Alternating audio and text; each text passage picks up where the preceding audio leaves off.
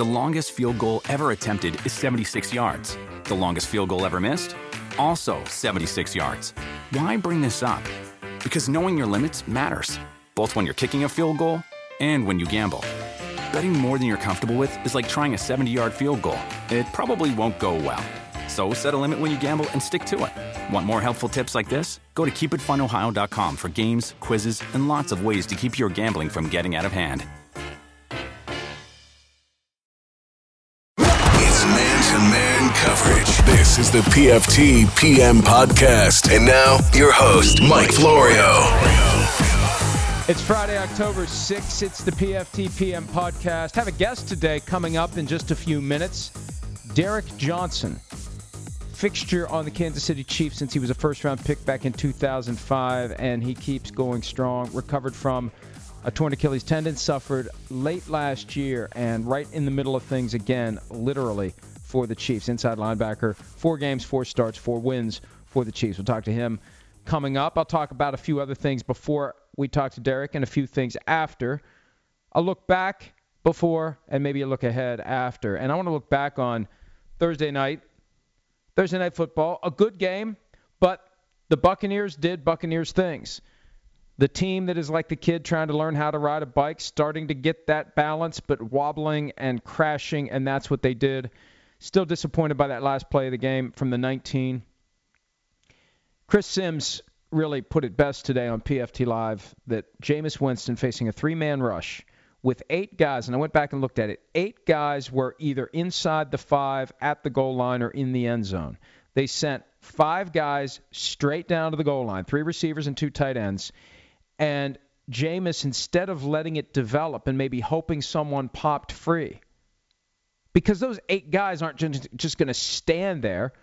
They're not like fixtures. They're going to move. So somebody's going to maybe move the wrong way, take the wrong step at the wrong time, and a guy's going to spring open. And for a defense that has had serious communications issues this year, why don't you let it unfold a little bit? I mean, I guess the idea was just a quick surprise, catch it at the 2 and carry it in. But the problem is O.J. Howard, the guy who was the target of the pass, didn't get the memo. And he wasn't looking. If anything, it looked like it was thrown to a Patriots player. So it was an ugly way to end the game. It was a great effort by the Buccaneers for the most part, but it came up short, as it always seems to do when they have an opportunity for a signature win. I got an issue with the onside kick decision. We talked about that earlier today. I haven't written about that at PFT yet, but I need to, because I don't know why you kick an onside kick there with 2:09 to go, the 2-minute warning to stop the clock, and 1 timeout. You can kick them deep, and you can pin them, and you can get the ball back with an opportunity to drive in position for Nick Folk to miss another field goal. So I guess I just answered my own question. But the whole goal was to get the ball back. You prefer to get the ball back and only need 3 to win. You don't want to have to score a touchdown, obviously, unless your kicker's Nick Folk. Oh, by the way, Nick Folk apparently is going to be on the way out. They're bringing in kickers reportedly for a tryout. Tony Dungy had a great line this morning. I asked him, would you ever bring in kickers just as a warning to your kicker? Not with an intent to sign one and dump your guy, but just as kind of a one last chance. Like, hey, I'm going to turn this car around, kids. I really mean it. And Tony said, you don't need to give him a warning. You got a warning from 60,000 people last night. And Tony was absolutely right. Oh, one last point about last night's game. I had been railing about a pass interference call. Not pass interference, intentional grounding. I'm used to railing about pass interference. Intentional grounding call that wasn't made, that wasn't even discussed, wasn't even mentioned by the CBS broadcast. Jameis Winston, in order to avoid a sack in the end zone and a safety that would have put the Patriots up 18-7. He fired that ball 16 yards down and at least 5 yards out from where Cameron Brate, his tight end, was standing. The official in the vicinity pointed to Cameron Brate as if to say there's a receiver in the vicinity, but it's a broad definition of vicinity, and apparently that's how the NFL does it. I'm told that based upon the way that the league applies the rule, that it really wasn't intentional grounding. Quarterbacks are allowed to throw the ball out of bounds over the head of a receiver as long as the receiver is positioned outside the numbers. It's the same premise as dumping the ball into the ground toward the feet of a player when there's a screen play that gets broken up. And that's apparently been the interpretation for a long time. If the receiver is outside the numbers, it's not a foul. If there is no receiver outside the numbers, it is a foul, and it makes no difference how far away it lands. He just can't launch it into the stands. Now, he nearly did. And I don't accept that interpretation because that's not the rule. See, that's one of the problems I have with the NFL rule book. The rule as written versus how the rule gets applied. The rule says that you have to throw it in the direction of, and it has to land in the vicinity of, a receiver. And inside or outside the numbers isn't in the rule book. If you want it in the rule book, take it up with the competition committee and put it in the rule book. Put a clause in there that if the receiver is outside the numbers, then you can fire it anywhere short of the front row of the stadium. So I still got a problem with it because that tells me it wasn't just a bad call. That tells me there's a flaw, an intentional and deliberate flaw that the officials have put into this and the NFL has allowed to exist, which creates the potential for confusion, inconsistency, and ultimately conflict with the rules as written. I got a big problem anytime rules are not applied as written. And if you got a problem with the way the rules are written, there's a process for changing the way the rules are written. I got myself all worked up about that. Cam Newton issued his apology on Thursday night. And look, there's a lot I have said. There's a lot I could say. I really do think he tried to draw a little attention away from the game by dropping it in the first quarter. Like, hey, remember me? I beat the Patriots just a few days ago, the team that you'd otherwise be watching right now, and I'm going to beat the Buccaneers twice later this year. I'm Cam Newton. Pay attention. I got something to say. And I think he wanted to get it out there because I really do believe that come Sunday when he's asked about it after the game at the press conference in Detroit after the Panthers play the Lions, I think he's going to try the old Bill Belichick. It's already been addressed. He's going to refer to his apology. He may even start with an opening statement saying, I'm only going to talk about football. I've issued my apology. I've got nothing to say about Wednesday. I'm happy to answer any questions you have about the game we played today. And see, if that's successful, he never faces the follow-up questions he didn't face on Wednesday. When the reporters in the room were so dumbfounded by what he said, they didn't ask the obvious Joe Pesci and Goodfellas, funny how? What's funny? What's so funny about a female reporter asking questions about pass routes?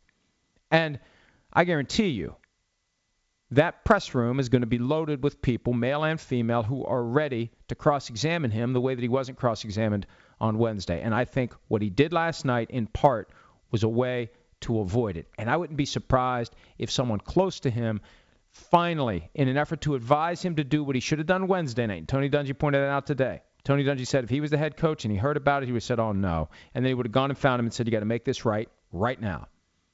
Part of that effort to convince him 24 hours later to do it, I suspect, don't know this, but I suspect somebody said to him, hey, Cam, if you do this now, then you probably can avoid having to talk about it and answer tough questions about it on Sunday. But he should face tough questions about it. There should be, we can say anything we want, right?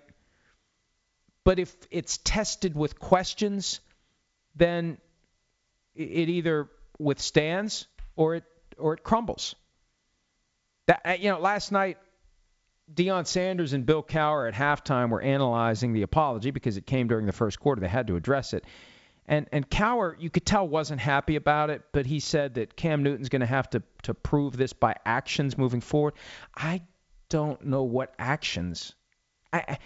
Actions? I don't know what actions.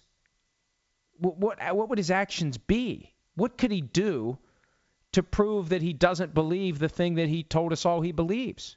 His mistake was to let us all know what he believes. So I think the action is submit yourself to an aggressive cross-examination by reporters, answer every question that they have. Those are the actions. I got nothing to hide. Ask me anything.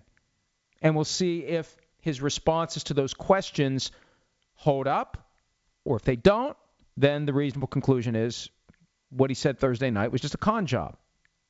And if he refuses to answer the questions, then I think somebody needs to point out he's afraid. He's afraid he's going to start talking and the truth is going to come out again. Because that's what happened Wednesday. Started talking and out came the truth.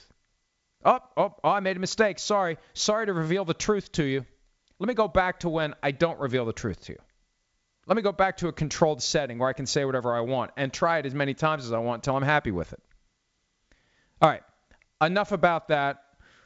We're going to talk to Derek Johnson, Chiefs linebacker, and then I'm going to give you some of my thoughts on what could be and hopefully will be a great Sunday of football action. Joining us now here on the PFT PM podcast, a guy who has been a fixture for the Kansas City Chiefs since he was a first-round pick back in 2005, linebacker Derek Johnson. Derek, how are you, pal?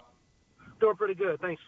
You know, you are a member of a shrinking first-round class. Do you keep track of the other first-round picks from 2005, other than the one you play with?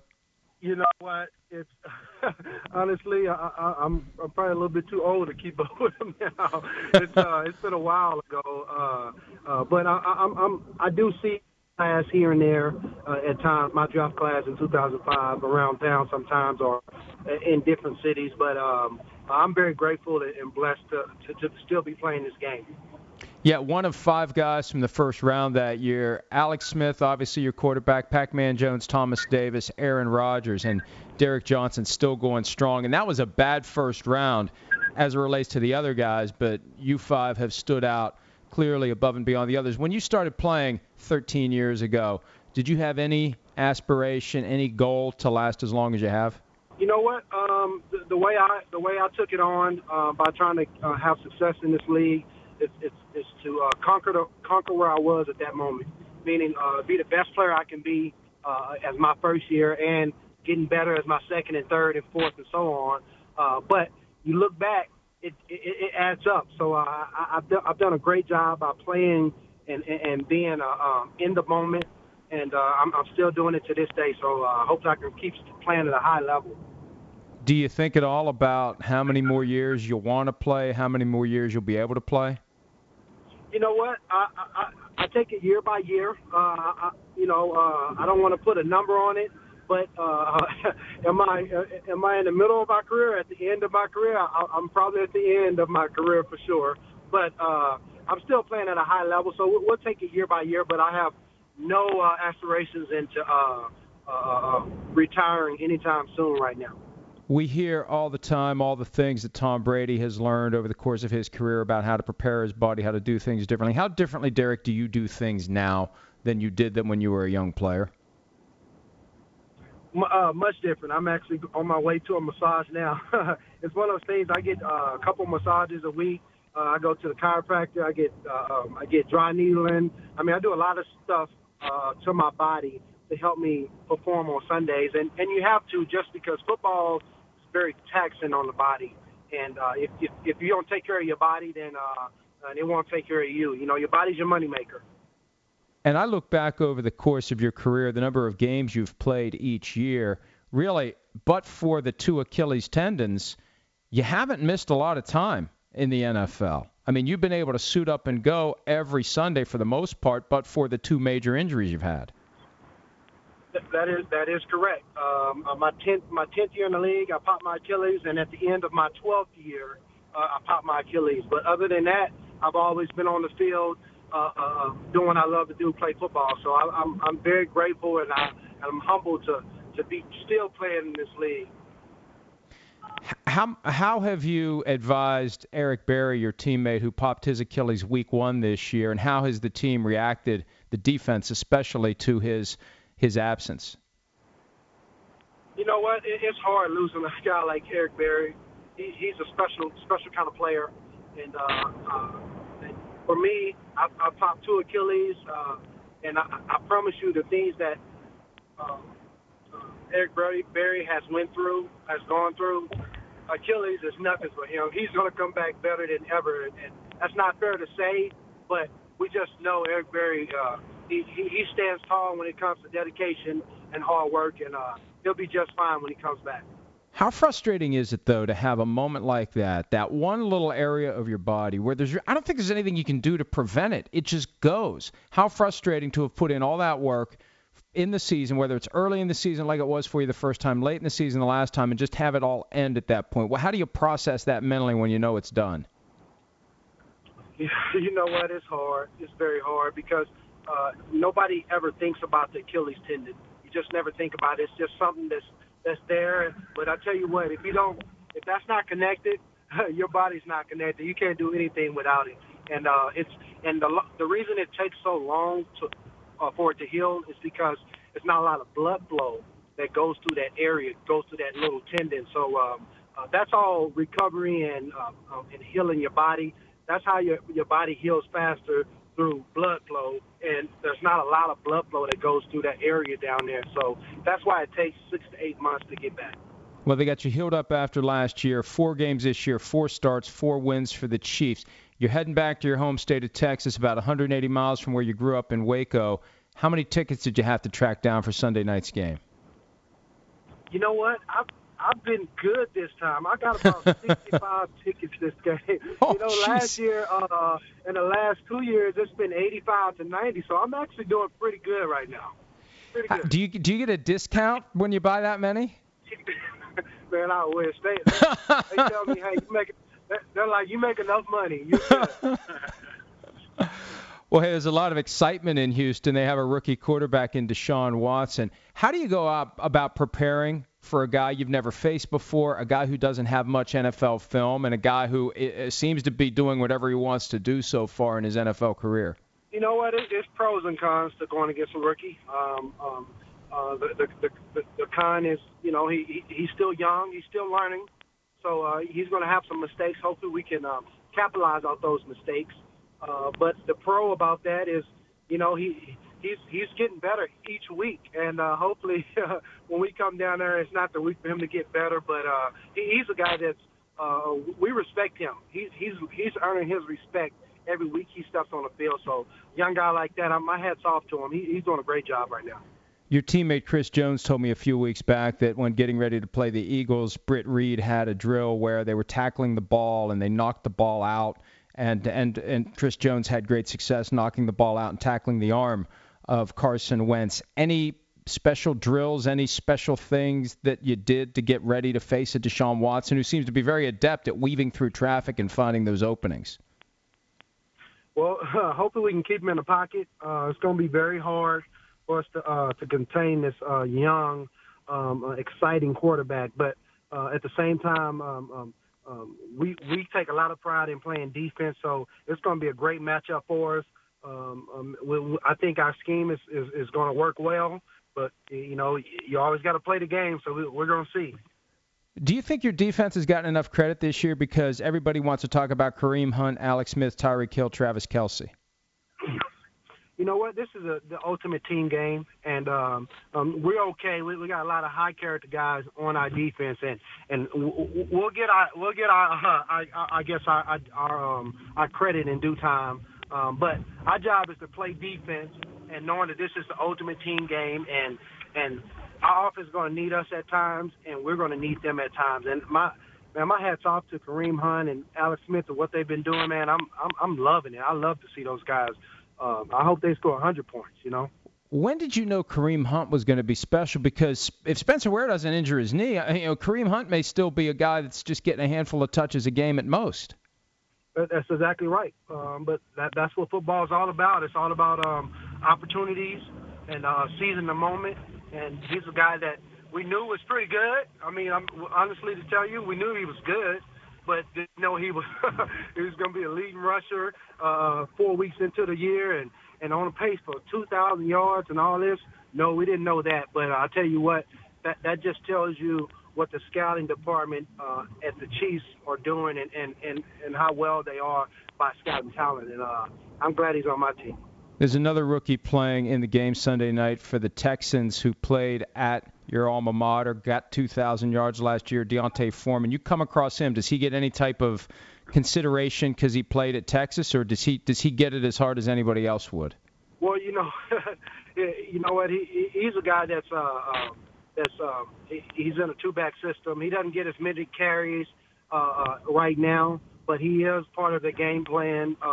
But the old bull against the young bull, that'll be all right with me. We'll meet up in a hole a few times. But I tell you what, he's a guy that's I think can run, a guy that's that has breakaway speed, a guy that can run over you and give you a little move. So trust me, when he's in the game, it's not just any kind of running back. I know who he is. I've been watching Texas football for a while, so trust me, when he's out there, when Deontay's out there, I'll give him a little wink.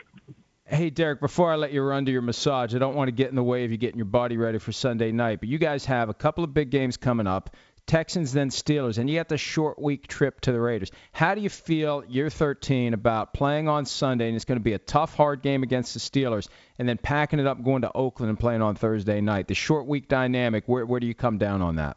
This old body, he does not like that at all, man. I tell you what, that's a quick turnaround. I mean, to actually get ready for a Sunday game, usually everybody's bodies don't come back until that Friday, like today. And for us to play on a Thursday, it's just something you just have to deal with. And it's a short week. And even though it's tough on the team, it's tough on the opponent too. So, both teams are going through it. So hopefully it'll equal out. It's amazing. Players are all over the map on this, and one of the best responses I ever got, Derek, was ask me after the game, and I'll tell you how I feel about Thursday Night Football. If we win, I love it. If we lose, I hate it. You know what? That is the best answer ever. Well, hey, Derek, you guys are one of the best Kansas City Chiefs teams ever. Keep it up. Great talking to you, pal, and congratulations on all your success, and good luck on Sunday night against the Texans.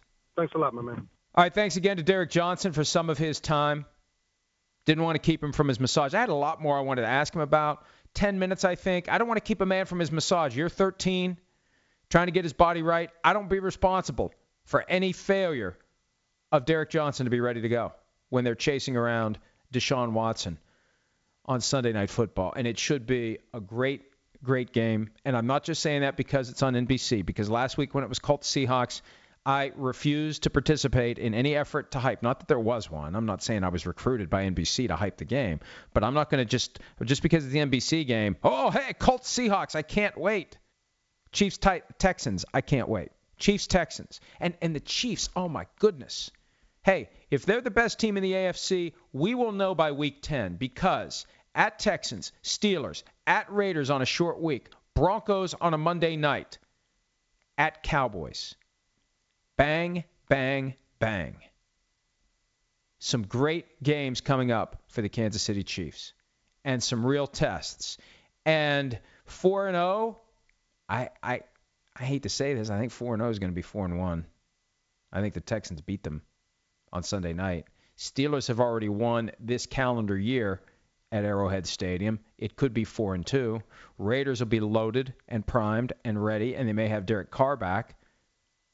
There's a chance that October 30, the night before Halloween, the Chiefs are hosting the Broncos in a game that is aimed at ending a 3-game losing streak. And that's the thing about an NFL season. We love to set our narratives. We love to come to conclusions. We hate to go back and have to revisit and rethink. Isn't that weird how we are? We all do it. I did it when I was just a fan. I do it now that I'm just a whatever it is that I am. And I like to, we like to get things finished and kind of set them aside. It's like, all right, I've already got my opinions formulated. I've got my takes fully baked as it relates to this team. But you got to be ready. You got to be ready to rip up everything that you thought you knew about a team and change it any given week, every given week. And also, you have to be willing to factor aberrations into your analysis because sometimes you just lose a game. Doesn't mean you're going to lose 5 in a row. Sometimes you lose, and you're still a good team. And I think the Chiefs very easily could lose on Sunday night, but still end up being at the top of the conference when it's all said and done. Some of the other games coming up on Sunday. Jets-Browns, let me tell you, we are getting closer and closer to a point where the Texans will be playing the Browns. And the story of the week will be Deshaun versus Deshaun, and specifically, did the Browns pick the wrong Deshaun? That's Sunday, October 22nd, 2 weeks from now. No, not even that. It's next week. I misread the schedule. Next week, Sunday, October 15, week 6, Browns at Texans, Deshaun versus Deshaun. And remember last year The Browns leaked some cockamamie explanation for why they traded down with the Eagles when the Browns held the second overall pick and the Eagles traded up to get Carson Wentz. The Browns, however they assessed Carson Wentz, they concluded he wasn't going to be one of the top 20 quarterbacks in the NFL. I think they need to reassess. I think their quarterback assessment isn't among the top 20 in the NFL. I think that's for damn sure. That's proven time and again. When you have 26, 27 names on the back of a jersey of all the starting quarterbacks since you came back to the league as an expansion team in 1999, yeah, your quarterback assessment methods are flawed, to say the least. And get ready for it. Get ready for someone, either locally or nationally, to report coming up why the Browns did not stay put at the 12th overall pick and take Deshaun Watson. And what they ultimately got out of it, a low first-round pick this year and what will be a low first-round pick next year. Is it worth it for those stockpiling picks? Is it really worth it when you pass on a guy who quickly is becoming the kind of franchise quarterback that makes you a contender every single year that he's playing in the NFL? So, Browns have the Jets this weekend. Browns lose at home to the Jets and fall to 0-5. That's not good, and it's definitely not good as they're getting ready to head to Kansas City. Not Kansas City. I'm looking at Chiefs-Texans. Head to Houston to take on the Texans next Sunday. Deshaun v. Deshaun. Other games of the weekend that, and they're all, I mean, I pay attention to all of them this time of year because they all have meaning except for Chargers-Giants. Other than that, Panthers-Lions, arguably the game of the day. 3-1 versus 3-1. Another chance for the Lions to show that they belong, that they are indeed for real. And, they could be and should be 4-0. I still go back and look at that last play of the game against the Falcons. And I understand it was the right application of the rule, but it sure looked like that should have been a touchdown. It just feels like the Lions got screwed out of a win over the Falcons, and the Lions,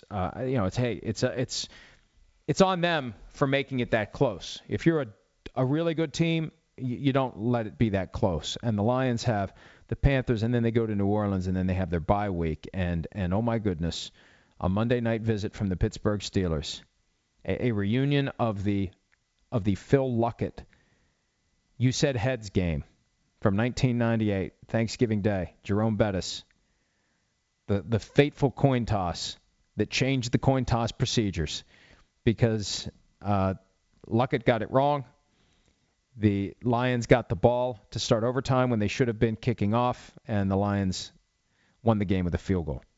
So they've got, oh no, that's a Sunday night game. I should be hyping that better. That's a Sunday night game, not a Monday night game. Yeah. Oh, that's even better. Then they go to Green Bay the following Monday. So we'll find out coming up late October, early November what the Lions are made of. After Carolina and New Orleans, bye week, Steelers Sunday Night Football. I keep doing that. Steelers Sunday Night Football at Packers Monday Night Football.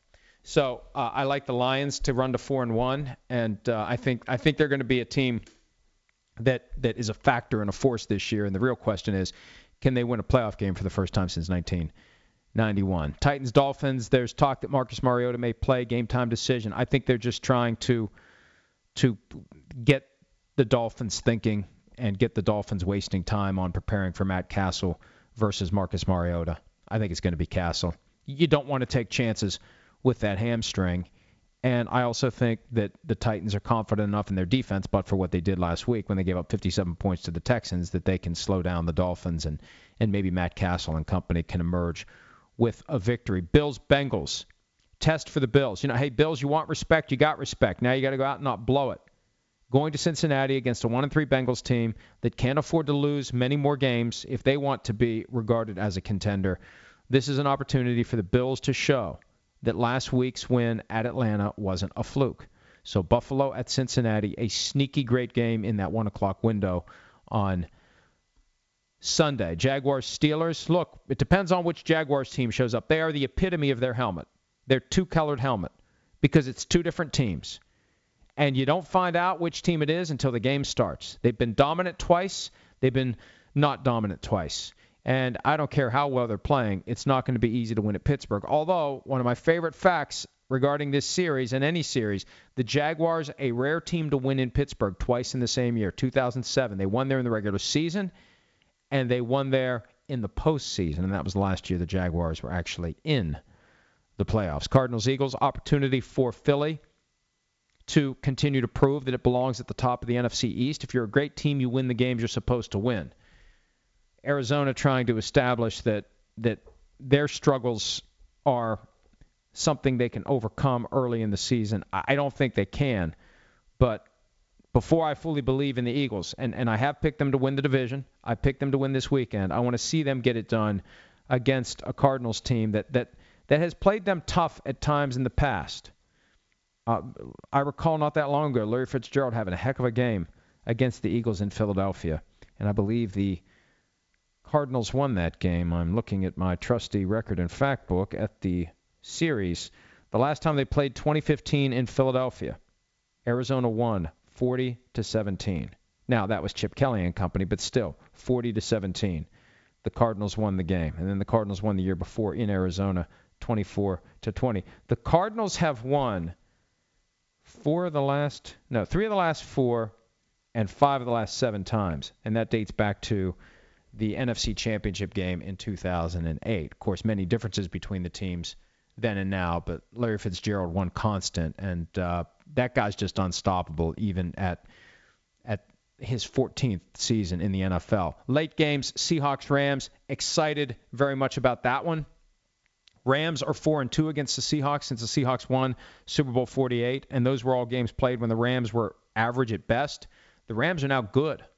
They're going to have the throwbacks, the greatest show on turf, the version of it that won a Super Bowl, not when they went gold the next year and they never won another Super Bowl. This is the yellow and blue Rams, and they face a Seahawks team that wants to stay on the right side of 500, and this is one of those 2-game swing divisional games where you're either both going to be 3-2 or one's going to be 4-1 and the other one's going to be 2-3. So a huge game for the Rams if they want to be at the top of the division when it's all said and done. Packers-Cowboys, that's the Fox game, late afternoon window, the only 4:25 p.m. Eastern Time kickoff. So that's going to be 100% of the country getting Packers-Cowboys, with probably a few exceptions here or there. And last year, it was Week 6 when the Cowboys proved that they were back when they went to Green Bay and won.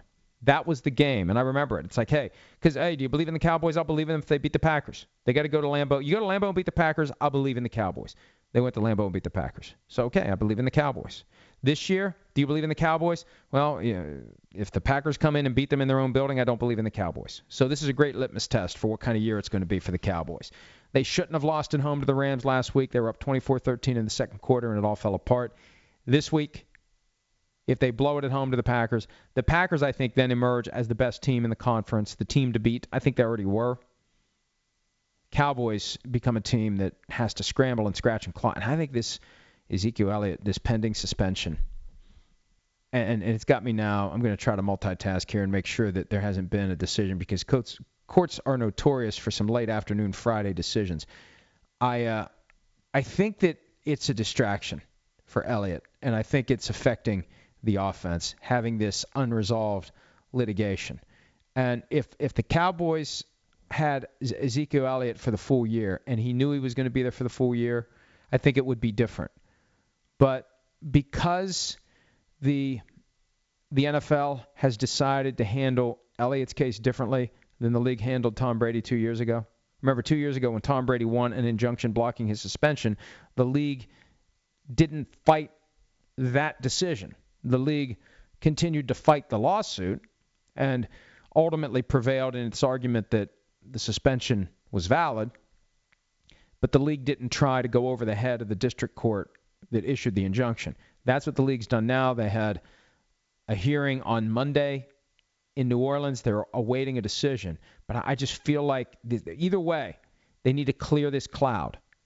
Go ahead and start the 6-game suspension, because every game that happens before the 6-game suspension, it's almost kind of like a quasi-suspension. So or just serve the 6 games and be done with it, or make it clear that it's not going to be served this year so Elliott can forget about it and understand that if he serves it, it will be next year. But as of this moment, as of right now, no decision yet. But I don't rule out the possibility of a decision from the U.S. Court of Appeals for the Fifth Circuit by the end of the business day on Friday, which is today. All right, that brings us to the end of the line here. We've done our Week 5 preview. Thanks again to Derek Johnson for some of his time. Enjoy the weekend and tune in for Football Night in America, 7 p.m. Eastern on NBC, leading into Chiefs-Texans, a great, great game coming up Sunday Night Football. We'll do the PFT PM podcast again on Monday, assuming that I get home at a reasonable hour from the weekend NBC duties. Thanks, as always, for some of your time. And all weekend long, ProFootballTalk.com. You got to check us out on Sundays.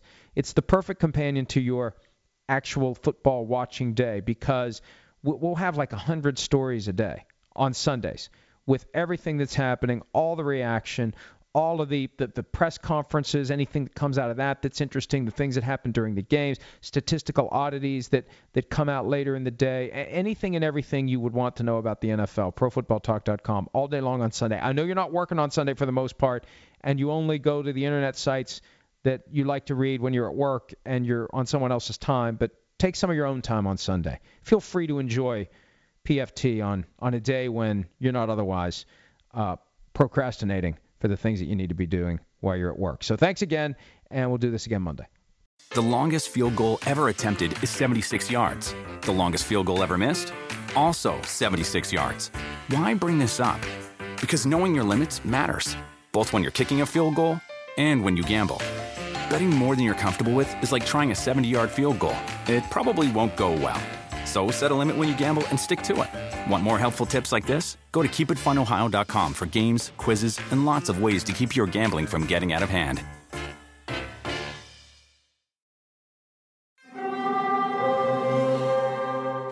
Hear that? It's the call of the Crave. And when the Crave calls, you know what to do.